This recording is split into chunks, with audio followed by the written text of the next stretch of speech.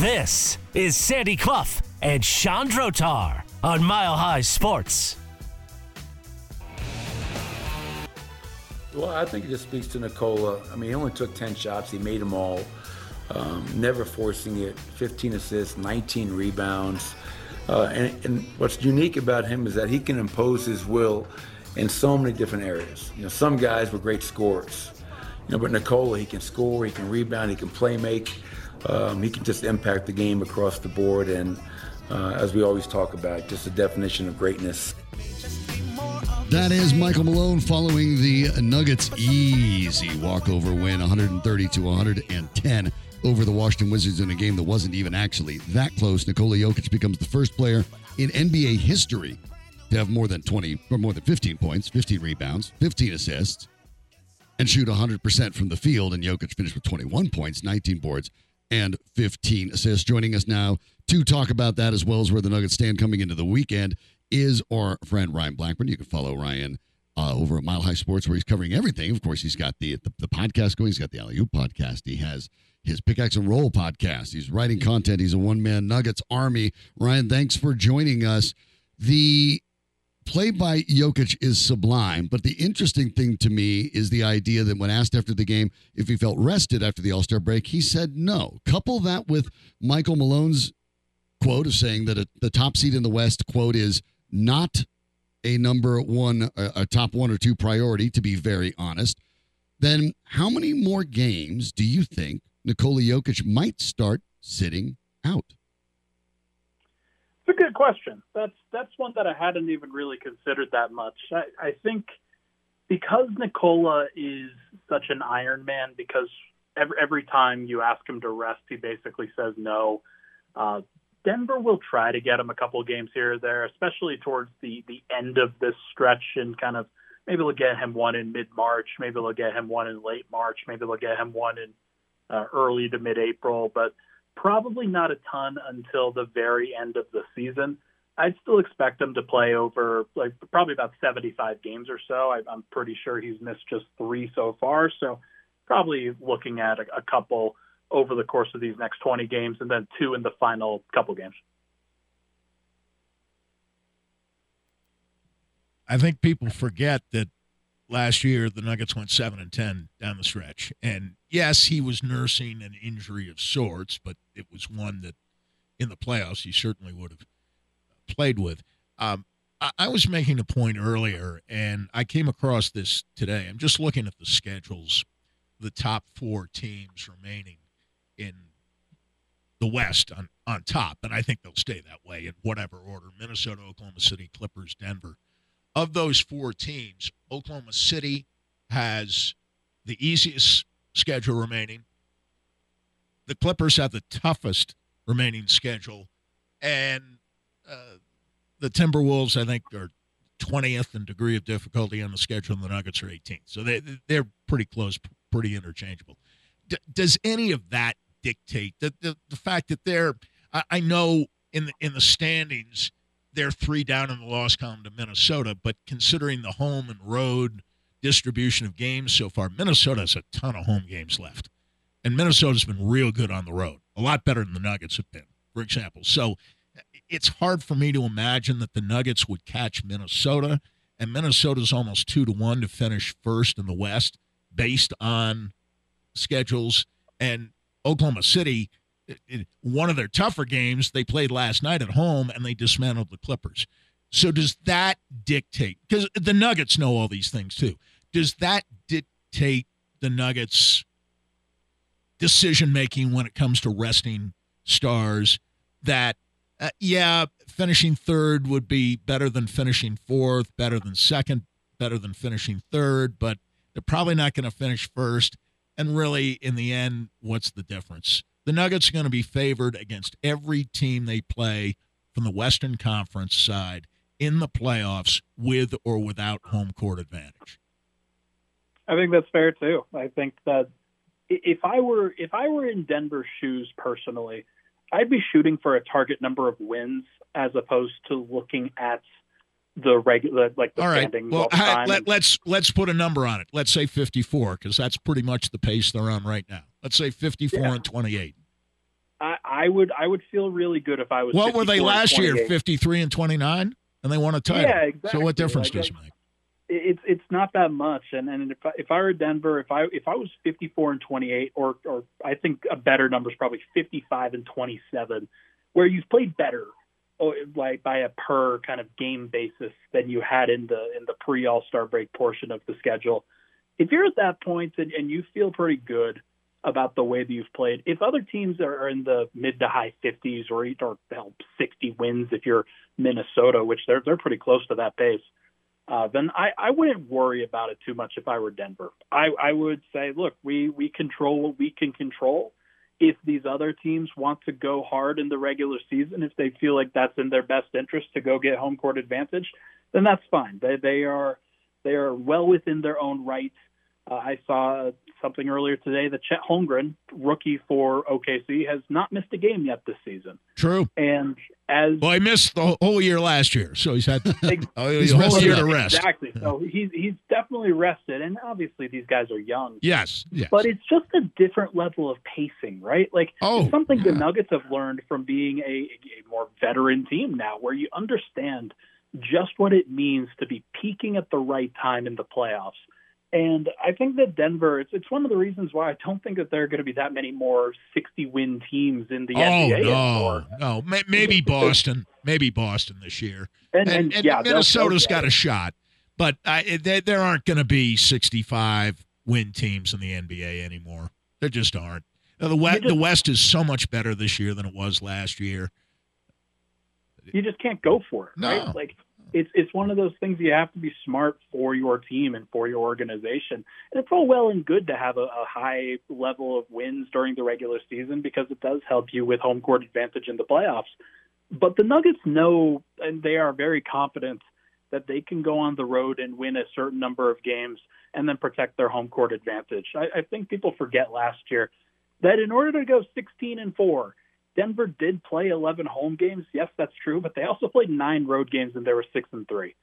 If they are 6-3 or that level or that proportion in their road games this year in the playoffs, then they're winning the title again. I'm not really gonna spoil anything for anybody at this point. If they are like that capable going on the road just based off of if they're a 2, 3, 4 seed, whatever, then they are going to be just fine. So I don't know if they're going to reach those levels, but even if they're just 500 on the road and they get half of the road games that they play, that's a pretty good number as long as you defend home court. Now they have Portland this weekend and then Golden State, the big game on Sunday. That'll be a national ESPN game. Golden State looks like they're starting to really turn things around. They go out to the Bay Area to play them. Knowing the way the Golden State, the form that they're playing with right now, how important is that game for the Nuggets, who at times when you play teams like Washington and then Portland, it can be a little difficult to maybe get up for those games, especially during these dog days of the season. I presume Golden State's game on Sunday isn't going to be one of those. Oh, I'm very curious to see what that's going to be like. Golden State's been playing a great brand of basketball over the course of these last few. Just going over the standings, in their last 10, they're 8-2. Yep. They've figured some things out. Only Boston is hotter in the whole league. It's very actually. You know who's also hotter is Dallas. Dallas is the other team that's won 7 in a row. So got to give. Yeah, and they're 8-2. You're right. They're 8-2. New Orleans is 8-2. I mean, this is the Western Conference. You got New Orleans 8-2, Dallas 8-2, Golden State 8-2, and they're kind of. They're not in the top 4. None of those teams are in the top 4, and all of them are playing better than any of the top 4 teams are right now. Welcome to the damn bloodbath, fellas. Yeah, this is the Western Conference basketball. It's just, and just to make to kind of reinforce that, against Minnesota, Boston, Oklahoma City, Clippers, New Orleans, Sacramento, Cleveland, New York, Milwaukee, Orlando this year, the Nuggets are 7-14. But again, my point would be that's the regular season. And when push comes to shove, the only time the Nuggets lost home court last year was in the finals against Miami when they lost game 2 at home. And they turned around and won 2 games fairly routinely in Miami. So when they had to win on the road, they did. Exactly. So I think this team, nothing has really changed for them, right? Like, especially internally. externally, some of the competition has definitely gotten a little bit tougher, but internally, the team feels very, very similar, knowing that they've got the best starting five in basketball when healthy. They have a couple young guys off the bench that they feel very confident in. Reggie Jackson has played reasonably well within the role that he's been asked to play. And then that's just about it. That's all Denver really needs in order to go to war. And they feel very comfortable about that heading into a playoff series. And we've gone over that ad nauseum. And I am going to relent on that one because I felt that they needed another guy. I felt that they maybe shouldn't be as comfortable because of the teams that are on the outside. But they know better than anybody just how good they are. And if they feel like they are good enough, then who am I to judge until we see it?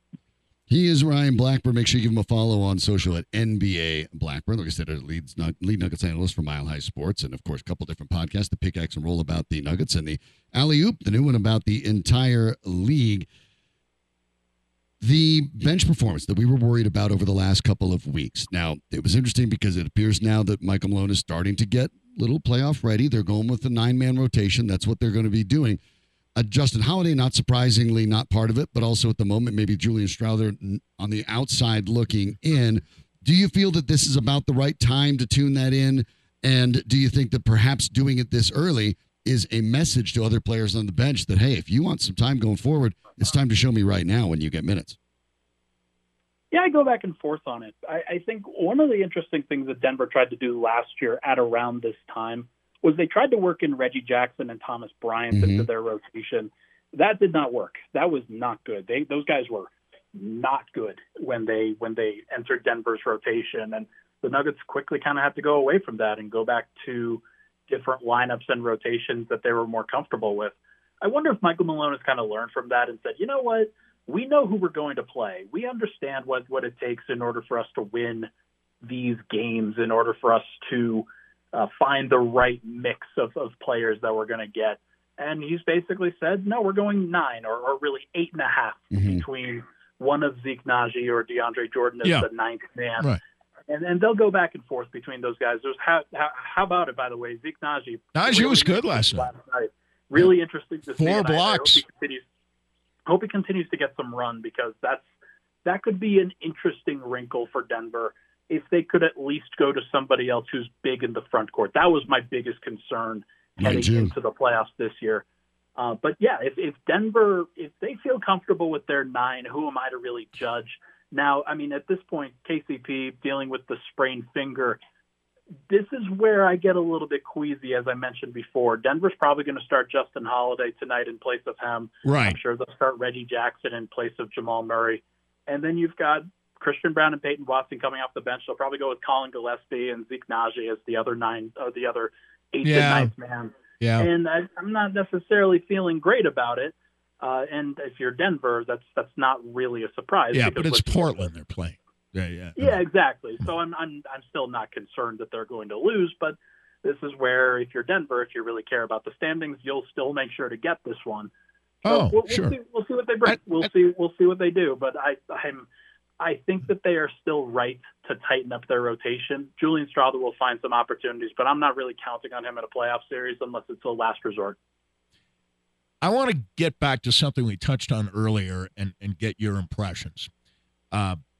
During the All-Star break, Christian Brown told Sean Keeler of the Denver Post, I've had lingering injuries all year. I'm not making an excuse, but it's been a tough year.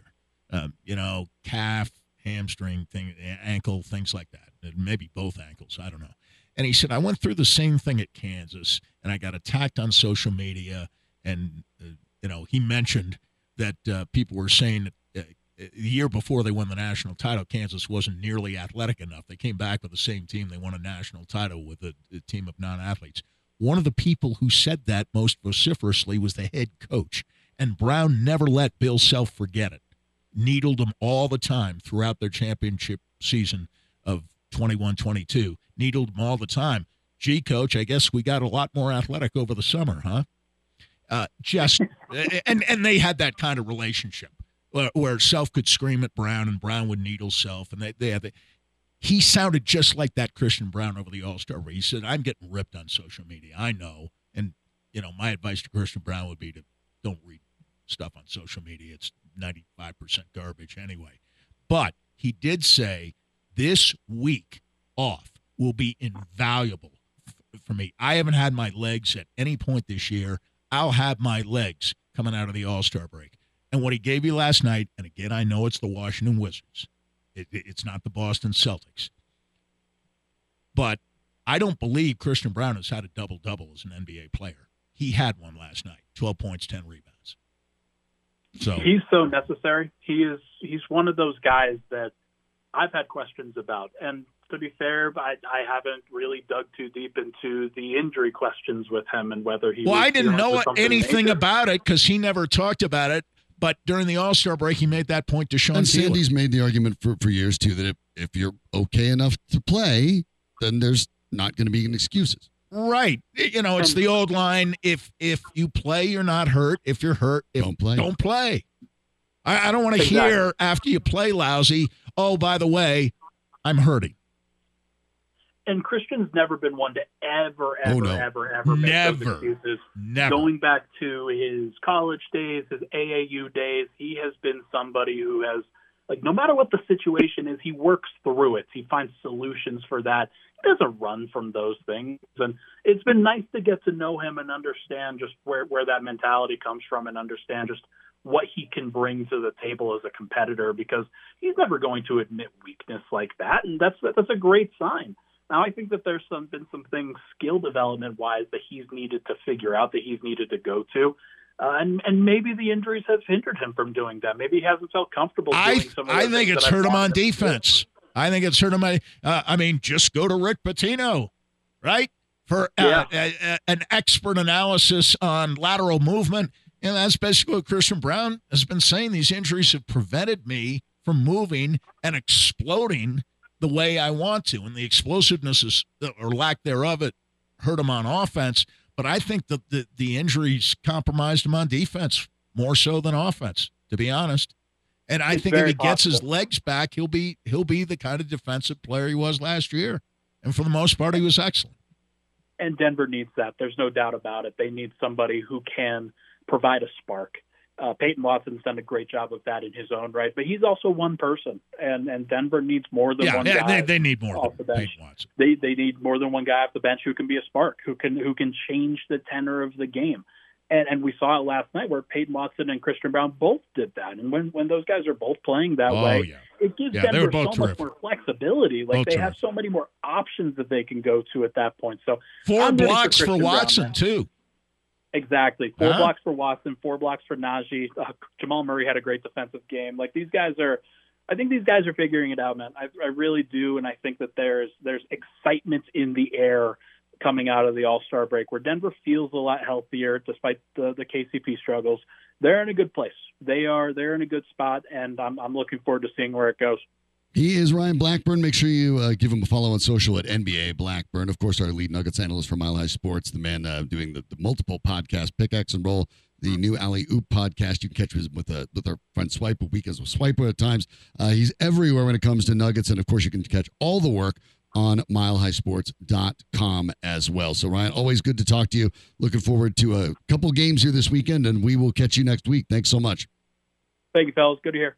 All right. Want to remind you, by the way, over at Superbook Sports, we're changing the game. Win some money this season with Superbook Sports, the most trusted name in sports gambling with a direct line to Las Vegas. And now when you use the promo code MileHigh, you'll score up to $250 with their first bet bonus, and that means win or lose. Superbook will match your first bet up to $250 with the promo code MileHigh. You download the Superbook Sports app, enter that promo code MileHigh, see, easy, and you'll get $250 courtesy of Superbook Sports. Visit superbook.com for terms and conditions. Gambling problem, call 1-800-GAMBLER. You might not have been ready for it, but baseball season's already more or less underway. The Rockies started spring training today, and they did something that you didn't see too often last year. We'll talk about it next on Mile High Sports. Girls is players too. Keep it playing, baby. 'Cause girls is players too. Ladies getting money all around the world. 'Cause girls is players too. I'll go. Josie's on a vacation far away. Come around and talk it over. So many things that I wanna say.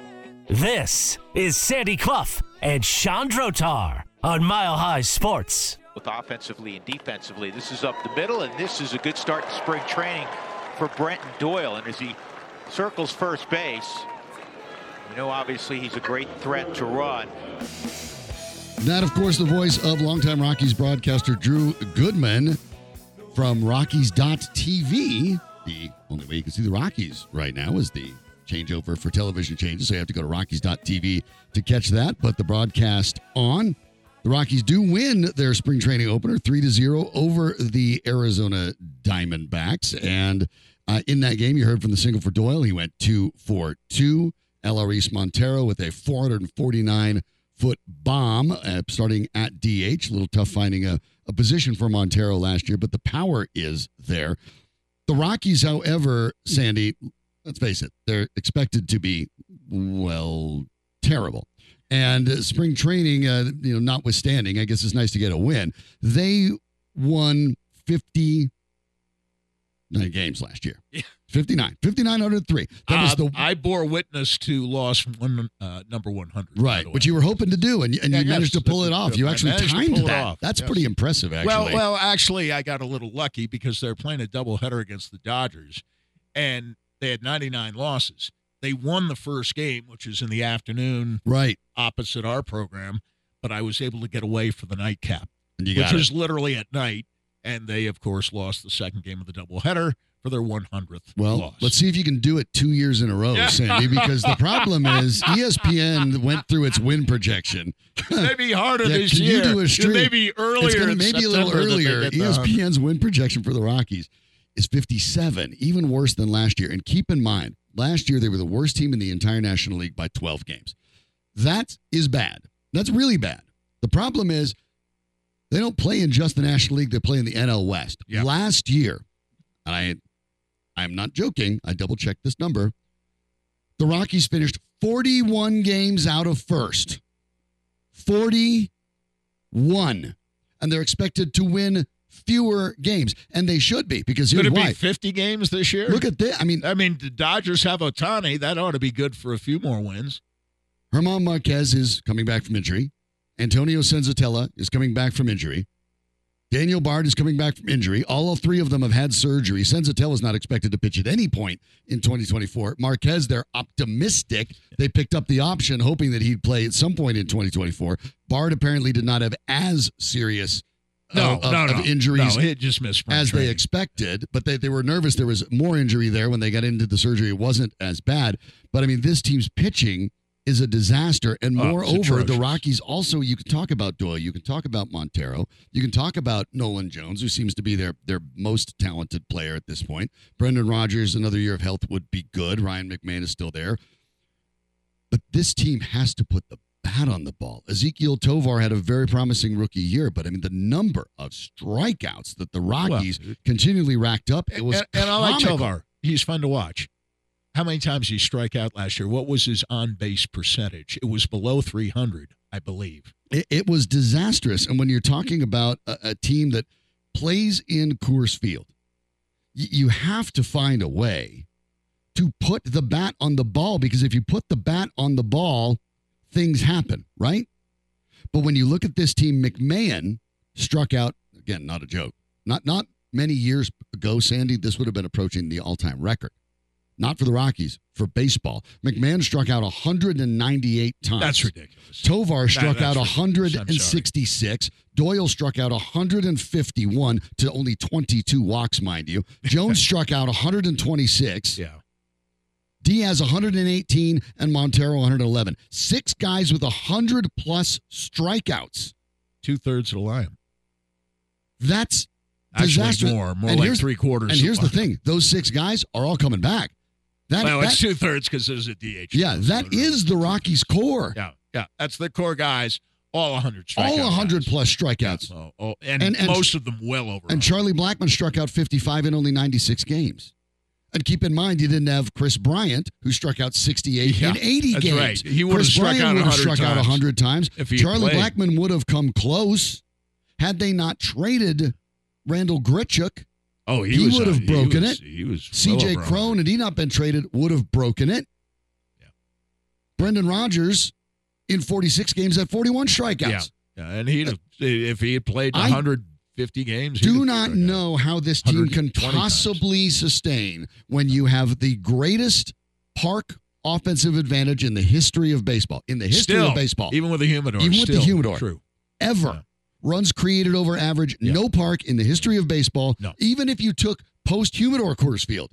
Well, that's what I'm saying. Even with the humidor. It's still been this advantageous. Park ever. You have to have guys that put the bat on the ball, because if you're striking out, I understand now, as people worry about launch angles and all this stuff, that strikeouts no longer have the stigma that they did. But 198 is ridiculous. I'm sorry. Anything over 120, I think, is absurd. And if you're 120, you better be hitting 30 home runs. You better be hitting 30 home runs. And you know how many Rockies had 30 home runs? 80 or 90 times, too. McMahon led the team with 23. 23. So this team has to find a way to get this done. The batting percent, batting average was abysmal. You go back to 1968, the year of the pitcher, right? Right. Pitching dominated. Kari Yastrzemski won the American League batting title hitting .301. Right. And fans were booing him because he won the Triple Crown the year before and hit .326. And the rules changed after that year. Yes. Yeah.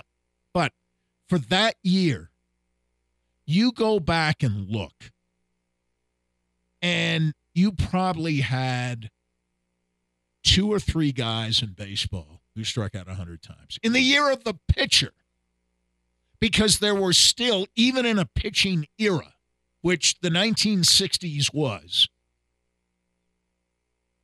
from about 62, 63 through 68, all advantages went to the pitcher.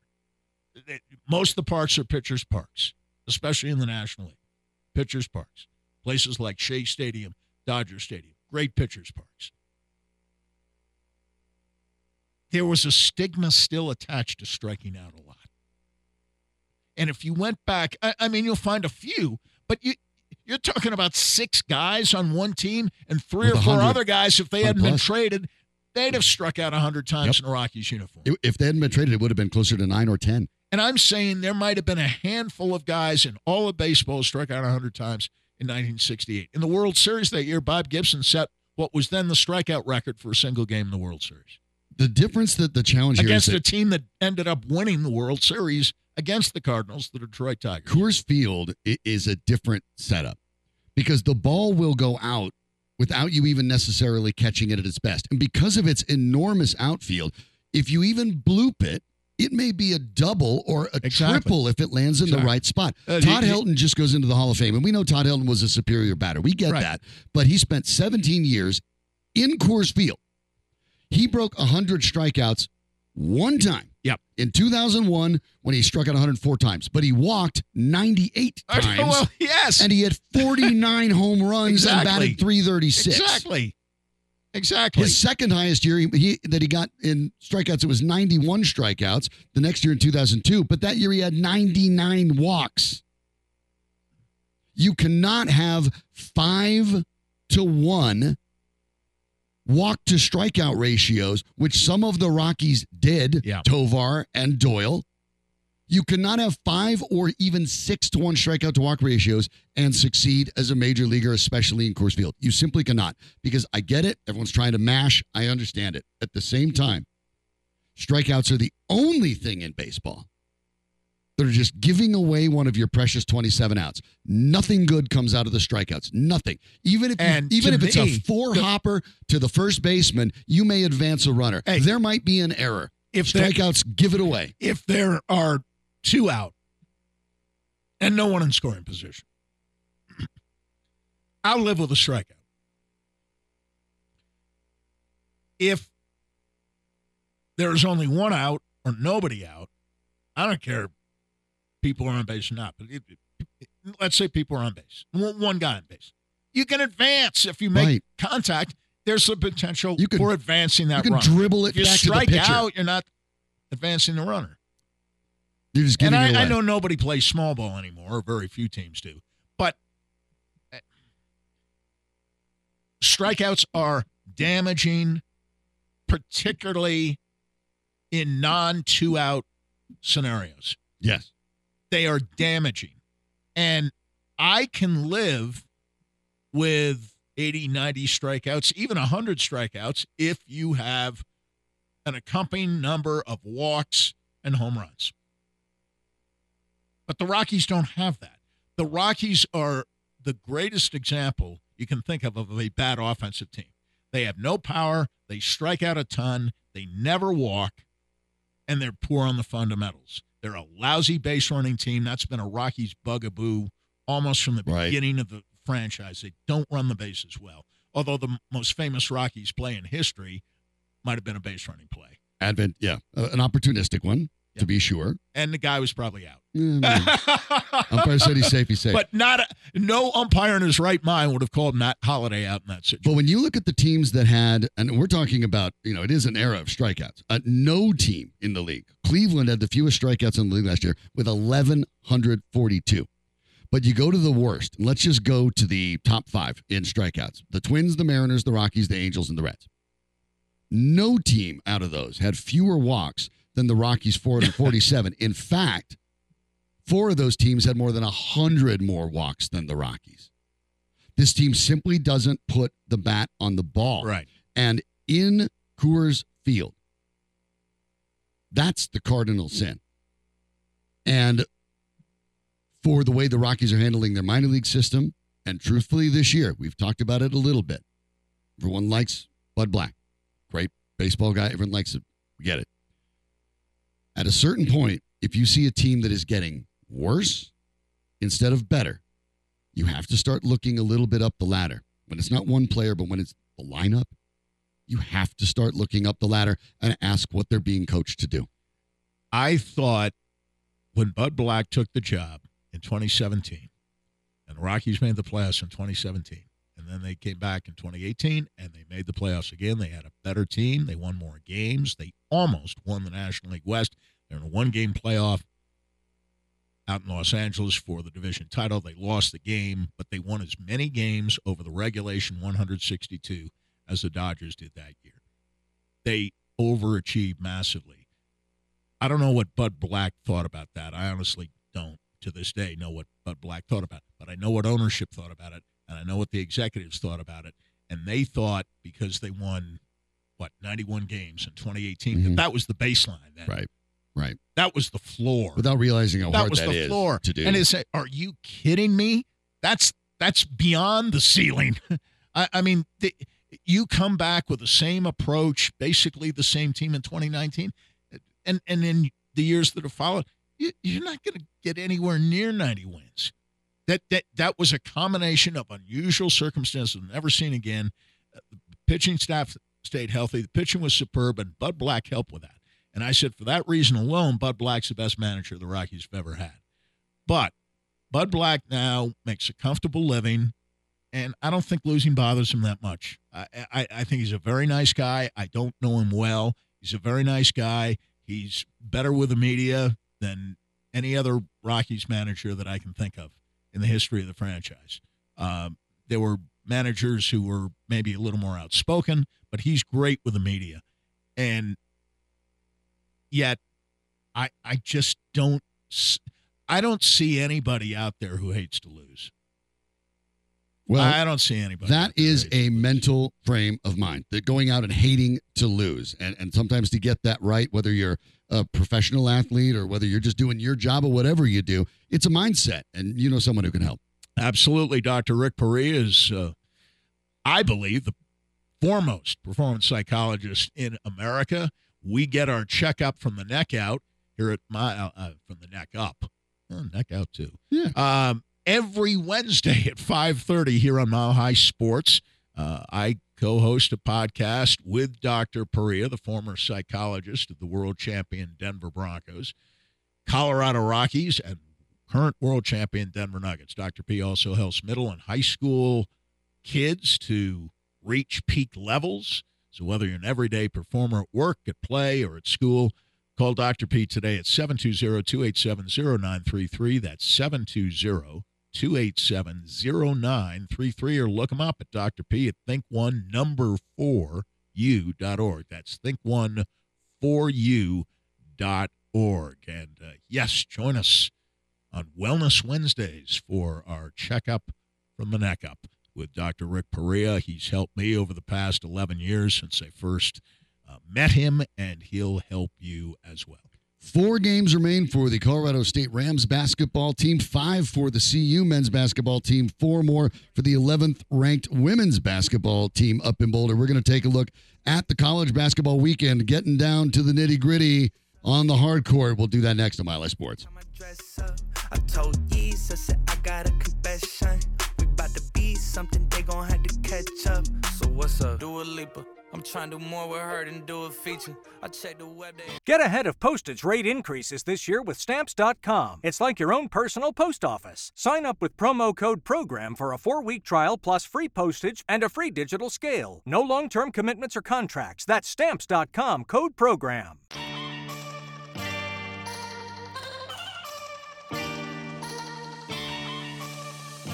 Birds flying high. You know how I feel. This is Sandy Clough and Chandrotar on Mile High Sports. Want to take a moment to remind you that the Colorado home market has been crazy for years, but if you've heard it before, I know how to navigate it. Talk to my friends Dave and Mark at Key Real Estate Group's Colorado Luxury Home Team, and when we call them Colorado's Luxury Home Team, doesn't mean you have to be in the market for a luxury home. I mean, that sounds nice. They can handle that too, so go get what you want, but what it means is for anybody. You get that high-end luxury service, whether you're buying or selling. You need experts that know Colorado's market and especially how to ride the highs and lows if you're looking to buy a new home. And that means you need experience and stability. That's Key Real Estate Group. They're as stable as it gets, 25 years in the exact same offices. So they're the ones that know how this all goes. The lower interest rates are expected to be coming this year, so why not beat the competition, get your new home before the buying frenzy returns to Denver this spring, and maybe you're thinking of a new build? Well, that makes a lot of sense, too. There's great incentives out there. Let Dave and Mark represent you and make sure you get everything you deserve. Call Dave and Mark at the Key Real Estate Group today at 720-900-LIST. That's 720-900-LIST, or visit them at keyrealestategroup.com. Sandy, big games this weekend, bigger for the Buffs than the Rams, but let's start with the Rams, who had an opportunity in the pit to make a big statement and win. They just missed. We talked about it yesterday while I was down at number 38 for the pregame of the Avs watch party. This loss didn't hurt them, but not at all. It would potentially hurt them if they didn't find a way to recoup, bounce back, and maybe get it done against a UNLV team, which that's going to be a nationally broadcast game, CBS Sports Network, tomorrow night, out at the Thomas and Mack. An interesting situation because UNLV's 15-10, but they've been playing really well. ESPN Analytics says that they have a 68% chance of beating the Rams, but the Rams still favored by 1.5 points. So how does that compute? Who's right and who's wrong? Would the same effort in New Mexico beat the Runnin' Rebs? Oh, I think so. I think it would. New Mexico at home is less mistake-prone. UNLV is a very talented team that underachieved massively during the non-conference portion of the 23-24 season. They've been terrific in conference play, 8-5. CSU beat UNLV in Fort Collins, and now will be looking to sweep the season series. At the moment, and again, there are a few games left. Yep, there's 4. CSU's in 7th place. Yeah. 7th. Now, not only 2 out of first, but it's 7th. Here's another contradiction, seemingly. Okay, they're in 7th place in the league. Joe Lunardi at ESPN.com puts out now every third day, pretty much, his bracketology projections. Only San Diego State is rated by Lunardi as a higher seed than CSU. San Diego State is projected to be a 4th seed, CSU a 6, Utah State an 8, New Mexico an 8, Boise State a 9, and Nevada a 10. No UNLV, even though 6 teams are projected to make the tournament, and UNLV at the moment is tied for 5th with Nevada. Now, a week ago, Nevada beat UNLV at the Thomas and Mack Center. So I think it's an opportunity for CSU. I think they match up reasonably well against UNLV, but right now, CSU is seeded 6th. Yeah. They're a 6th seed. They are projected to play out of the South in Pittsburgh against 11th seeded South Florida, one of 2 teams out of the American Athletic Conference, along with Florida Atlantic, which are now projected to make the tournament. And by the way, according to these projections, the winner of that game would play Duke in the round of 32. Cross that bridge when you come to it, but they will take on UNLV on Saturday, and then their final 3 games at home versus Nevada, at home versus Wyoming, and Air Force on the road. They could finish off with the wins, and as you pointed out, they're in 7th, but they're 2 games out of 1st. They could quickly move up. They're only 2 games in a loss column out of 1st. Right. They could hop UNLV directly with a win on Saturday, and then they will take on, as we pointed out, Nevada. They could maybe hop over them as well. So if they finish well, they got Nevada at home. And they could make a couple jumps. So we'll find out. We'll catch back how they did on Saturday, and we'll talk about that Monday morning. For the Colorado Buffaloes, we're not talking about their seedings and how their seedings in the big tournament could drop. We're talking about finding a way to get in it. And they have really have to start winning now. They lost the previous 2 to Arizona and UCLA. They come back and they beat USC in double overtime. They get Utah on Saturday. These next 3 games all at home. Utah, have to win them. Cal, and Stanford. You have to win all 3. Of course you do. Period. Because they're lower ranked in the standings right now than CU is. You got to beat the teams you're supposed to beat, and especially beat them at home, no doubt. Then the trick is finding a way to get at least one, if not both, games out of Oregon against the University of Oregon. They've already beaten. Oregon State's in last place. You should beat Oregon State anytime. A couple teams have said that this year. And a couple ranked teams. But Oregon State's 3-13. Right. In the Pac-12. They're playing out the string. USC's 4-11. And Colorado, to their credit, 1-0 against Oregon State, 2-0 against USC. They have the 1 home game against Stanford. They don't play Stanford twice. 1-1 against Arizona State. 2-0 against Washington. So they've generally done well, except against Cal and Utah, both of whom beat them on the road. So the teams below them in the standings, they've generally done well. And CSU is in 7th place in the Mountain West. C is in 5th place, actually.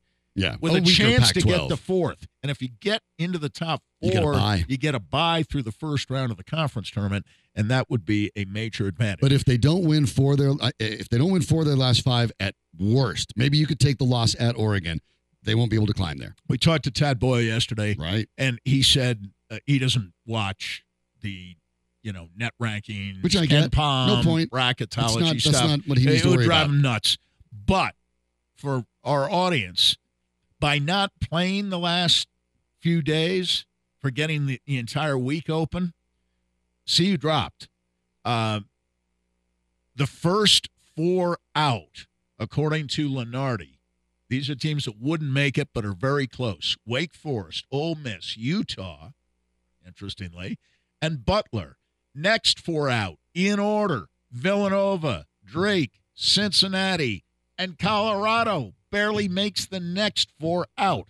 That's why they have to win 4 of the remaining 5. Yep. At least, if not all. And they have to find a way to start with Utah on Saturday. After losing at Utah on Friday, Friday a week ago, me, the CU women, now ranked 11th, have a huge game tonight. That will be against Southern Cal, ranked 7th. So 11 versus 7 in the country, 8 p.m. tonight for the CU women, who are in outstanding place to make the tournament. But when they were ranked as high as 4, you'd like to see them see if they can get hot and make a run for a J.R. Payne's team. We'll pay attention to that as well. Obviously, a lot to talk about. If you missed the Tad Boyle interview yesterday, by the way, you can always go to milehighsports.com to pick that up, or the Mile High Sports app, which is the easiest way to get everything Mile High Sports, not only the broadcasts here, but I think the Tad podcasts, Boyle, the interviews. Of all the coaches we know in this area, particularly on the collegiate and major professional level. He's the most honest. The story's all of it. You'll get all of it. So check out the interview that Sandy had yesterday with Tad Boyle, and check out anything that you missed on the show. If you missed Cody Rourke talking about the Broncos with the NFL salary cap moving up, taking a leap forward, you can catch that. Ryan Blackburn broke down the Nuggets' new plans after Michael Malone unveiled the top seed isn't something he's thinking about. However you listen to us, whether it was FMHD or you were on Mile High Sports, or grab that Mile High Sports app. It's free. You can just grab it like you have a phone. Just pick it up. But anyway, you interacted with the show. We greatly appreciate it. Danny Bailey's the man in the booth that makes everything work. Sandy Clough on my left. I'm Sean Drotar. We'll be back on Monday, of course, so have a safe and happy weekend. We'd love to catch you back, but keep it right here because it's Friday night. Have a little fun. The Denver Spotlight Show is next on Mile High Sports. Ladies and gentlemen, the weekend.